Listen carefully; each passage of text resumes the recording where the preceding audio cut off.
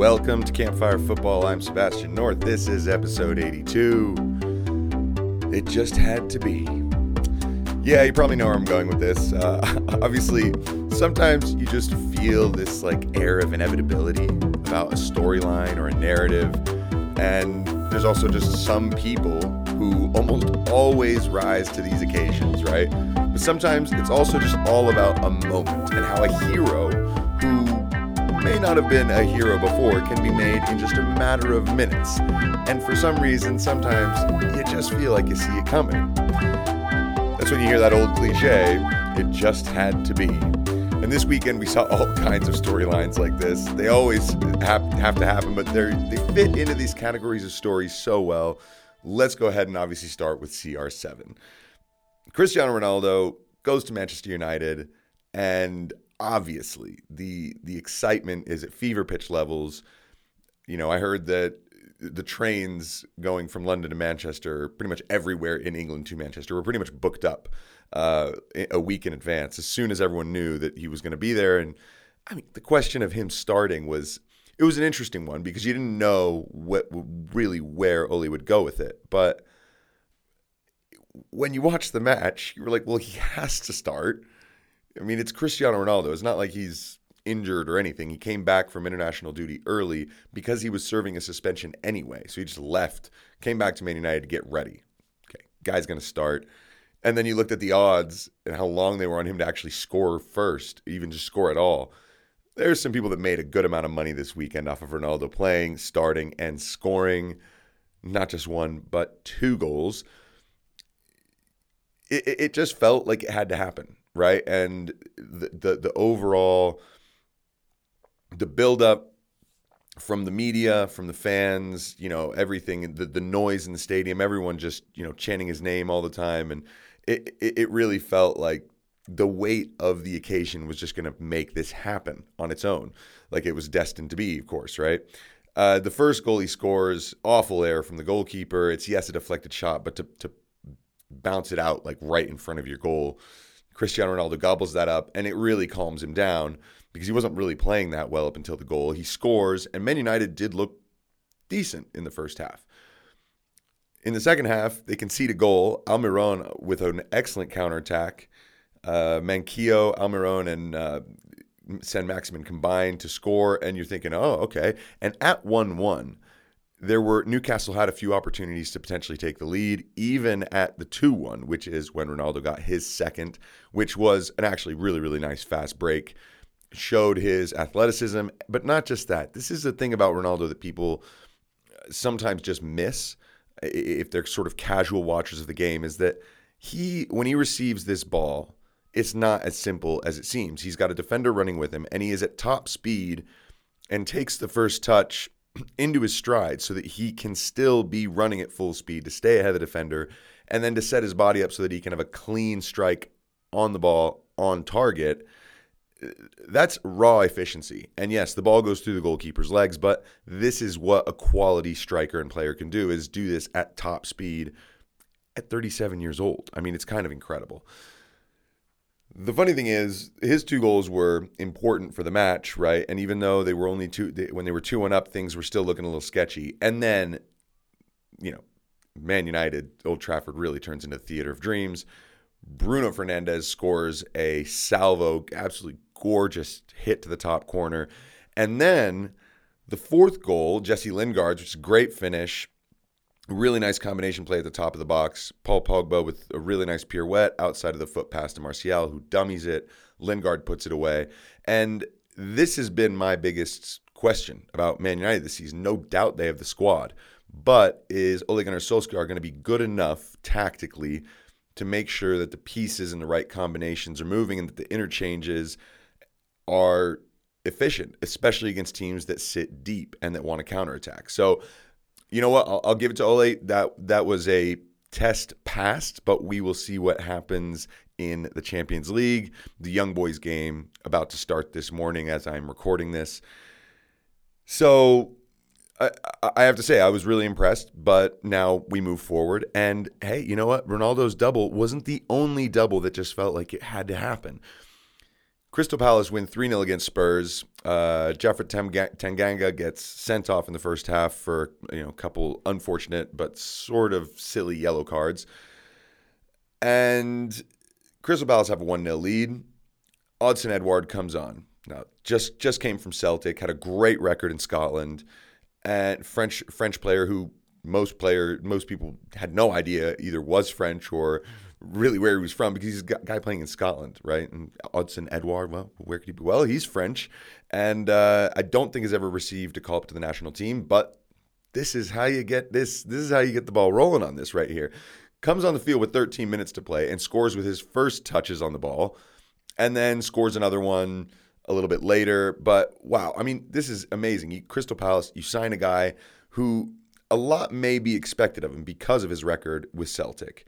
And for him to come to the Premier League, look, if you're a striker and you come to the Premier League, you just want to get the first goals out of the way as fast as possible. So to be able to score on your first couple touches and get a debut double in 13 minutes has got to feel amazing. But when he came on the field, it was crying out. The game was crying out for Crystal Palace to have some focal point striker that Wilfried Zaha could actually beat someone and feed the ball to, and that's exactly what happened. So that was really cool. Props to him, and I really hope he has a great season for Crystal Palace. It's looking good for him and Patrick Vieira.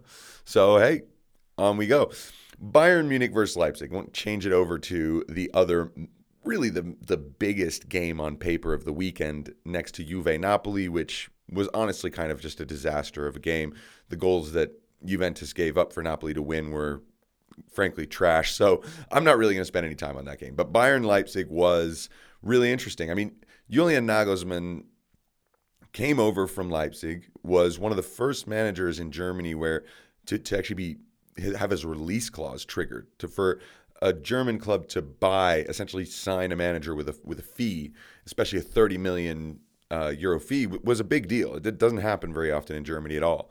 And he then brings some of his staff, Dayot Upamecano, Marcel Sabitzer, and it's one of those pretty common annual Bayern heist jobs on their closest opposition in the Bundesliga. So there was always going to have to be some kind of intensity and bite and weight to this game. And, everyone knows that Robert Lewandowski is going to be influential in games like this, right? But what is amazing is the air of inevitability that Bayern are going to win. And even if they're forced into a substitution where they have to bring on 18-year-old Jamal Musiala, because something's not working or there's an injury or Serge Gnabry has to come off early, well, this kid comes on, he just completely wins them the game, right? And so it almost doesn't matter how they load themselves, Bayern. They will always find a way to win. And I know that this seems like something that's just, that's always the way it is. But in my time growing up, I remember an era where Bayer Leverkusen were winning titles, where Dortmund were winning titles, multiple times actually. And so the fact that Bayern have been able to really put a stranglehold on the league like this, it gives you that feeling like even in a game where things may go any which way, they're always going to go Bayern's. And one example is the two penalties. Thomas Muller, he's like leaning back, his arm's kind of in the air, ball hits his hand. They decide no penalty.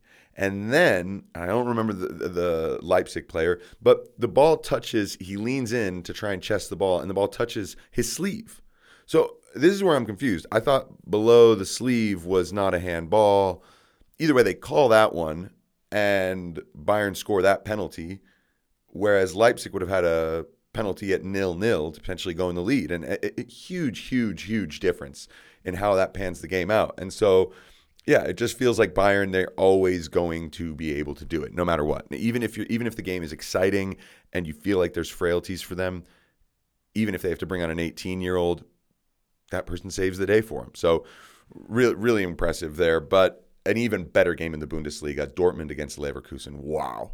I mean, what a match. And the goals as well. Florian Wirtz, Patrick Schick, and Moussa Diaby for Bayer Leverkusen all scored really, really nice goals. But they were one-upped by Dortmund. Guerrero's free kick is masterful. It's absolutely terrific. I really check out the highlights of this. Julian Brandt then scored a goal somewhat reminiscent of Karim Benzema's in the Euros, where he has to reach back to flick a ball back forward to him, and then his finish is fantastic. And then there's Erling Haaland, who not only scores the first header goal I can remember him scoring in ages, because he said he's not very good at heading the ball yet. That's something that he really wants to improve. Scores a really nice goal with his head. And then, again, you're thinking, well, he's got one. It's got to be the Erling Haaland show. It always has to be. And though he doesn't go and get it on one of his rampaging goals where he starts to play in midfield and finishes it off or beats an offside trap or gets a tap in, no, this is a penalty, and it's an extremely soft, dubious one in my opinion. But right now, everything's pointing towards Erling Haaland is going to score. And if anyone else does, he's going to score more than them. So it just feels like that every time with Dortmund. But it also feels like they're going to concede goals like crazy this season. So, I mean, they've got to be one of the most fun teams to pay attention to in world football right now, just based on their strengths and their deficiencies. So keep an eye on that. I think everyone's really interested in Roma this season, right? Because as we move on to Serie A, and I said I wouldn't spend any time on Juve and Napoli, and I won't. Although it was pretty cool to also have this storyline of Zlatan every time he plays. He seems to be important. He scores in his comeback after injury from last season for AC Milan as they beat Lazio 2-0. But it's Roma that's so much fun to watch because there's a really interesting unit there, right? Tammy Abraham came from England, as this sort of Chelsea prodigy who's just not been able to really get the minutes, and I think looks great. And then there's really good players like that I mentioned in my last episode: Jordan Veretout, Brian Cristante, Manuel Pellegrini. I mean, this is a very good side, and so I'm really interested to see how Roma continue, especially with Mourinho at the helm. And I mean, this game that they played against Sassuolo has got to be one of the most wild games of this weekend. Now, I only got to watch the highlights, and I highly recommend you do the same. But it looks like there were chances, and quality ones, all over the place. I'm not really sure about the transitional defending or the positional play when you're in attack to make sure that if there is a transition, you are not completely caught out. But it made for a really exciting highlight reel at the bare minimum, and I imagine an outrageously fun game to watch and especially be in attendance to. In the end, Stefan El Shaarawy's late winner in the 92nd minute, it turned out to be, just one of those pop it off moments where Mourinho charges down from his technical area, reminiscent of the Porto celebration against United at Old Trafford way back when. Ran all the way down, and there's the track in the Stadio Olimpico in Rome. So he's down on the track in front of the ultras at the end, and that's the way you celebrate when the game's won. But here's the thing: the game wasn't won. Even though Stefan El Shaarawy scored an absolutely gorgeous goal that felt like it was over, just a few minutes later, Gianluca Scamacca gets in behind the defense on a long diagonal, takes one touchdown, and hits a peach of a volley into the far corner. 2-2. Oh, wait, no. He was offside by a leg, a foot. I mean, really, really almost nothing. And so it's funny to look at this and you're like, you probably felt like there's no way that this is actually going to really bite Mourinho. Yeah, he's done tons of celebrations where it's been thrown in his face. But when you do the touchline run, you can't lose your lead or draw the game just a minute later. You have to finish and win it. Kind of reminds me of when Spurs beat Ajax 3-2 in the Amsterdam Arena, and everyone was on the pitch celebrating. And then literally when they restarted the game, Ajax had one more chance to send a ball into the box because Spurs didn't properly clear one, and you were like, what's going to happen now? So yeah, it's funny. I still am waiting for one of those moments where there's a pitch invasion that they think it's over and then they actually end up losing. I'm sure that's happened many times before. I'm just not thinking of one off the top of my head. So, yeah, I mean, really fun for the fans. Roma are going to be a team to keep an eye on this season, so watch them. And Sassuolo as well. They play some brilliant stuff. So, Serie A is back. I think it's going to be really fun. As far as trying to predict who might be, winners this year, I think it's great because Juve don't look good. They've lost Ronaldo, and so therefore they're going through another transition. AC Milan look very solid. Roma look, all over the place, but a ton of fun at least. Atalanta have been struggling at the beginning of this season, and Inter Milan, well, we'll see. They're rebuilding enormously, so it's going to be a very intriguing season. The last game that I watched from the weekend was at least glamorous, maybe, but Everton against Burnley was excellent yesterday. Not only was it a good game, but the second half was amazing. It was awesome. And the way the Everton fans really drove the team on, he gave you this feeling like this is going to get good here. So Everton go down 1-0 from Ben Mee header. Burnley taking the lead, and probably deservedly so, especially on the balance of the first half. And you could sense this like really, really just building negative tension in Goodison. Even though everyone was still cheering the team on and singing songs, as the game started to progress, you could sense that they were like, where's the goal going to come from, right? Andros Townsend has been a great player in the Premier League for whoever he's played with. And I think the biggest issue with him at Crystal Palace the last couple of years is he played for a Roy Hodgson team that sat so deep. Yet think about Andros Townsend, and you will think of some pretty ridiculous goals. The volley against Man City kind of jumps out to me. He's had a bunch. He has had a bunch. And so he delivers so much quality. He's very two-footed. And when he gets into wide areas and he gets enough time to look up, you can kind of sense that something might happen. So Everton get a corner kick, and they go short, and you can sense the crowd get pissed that they didn't put it in the box. You know, you got Yerry Mina on the field, Michael Keane. It's got to go in the box. They go short, comes out to Demarai Gray. He tries to hit a shot. It gets blocked, goes out a little bit into the midfield. It gets recycled, goes to Andros Townsend. And when he does a scissor and chops the ball back onto his left foot, it was amazing. You watch the highlights, you can see him really lean into his cross so that he can get maximum bend and also dip. And so the ball is exceptional. And Michael Keane's header is just as good because he just plunks it right in the corner. No need for Nick Pope to even move at all. I mean, that ball's he's going nowhere near it. Great cross, so good of a cross that it makes the header almost easy. But then Andros Townsend, he just tears the roof off of Goodison Park. I mean, what an outstanding finish this is. Once again, is able to dribble inside. This time he's central, cuts in, and from 25 or so yards, bends a ball that is just, it's a looper. I mean, it goes so high that Nick Pope, who's like 6'5", is reaching, and he's so far away from the ball. I mean, he's got no chance, no prayer of scoring or of saving that. And so when that ball goes in and the Everton fans lose it because now they're 2-1 up, it just felt like anything else could happen. Another goal was maybe coming. And it did. Just minutes later, Burnley were trying to, I don't know, just really go after it, try and get a quick equalizer, and it failed completely.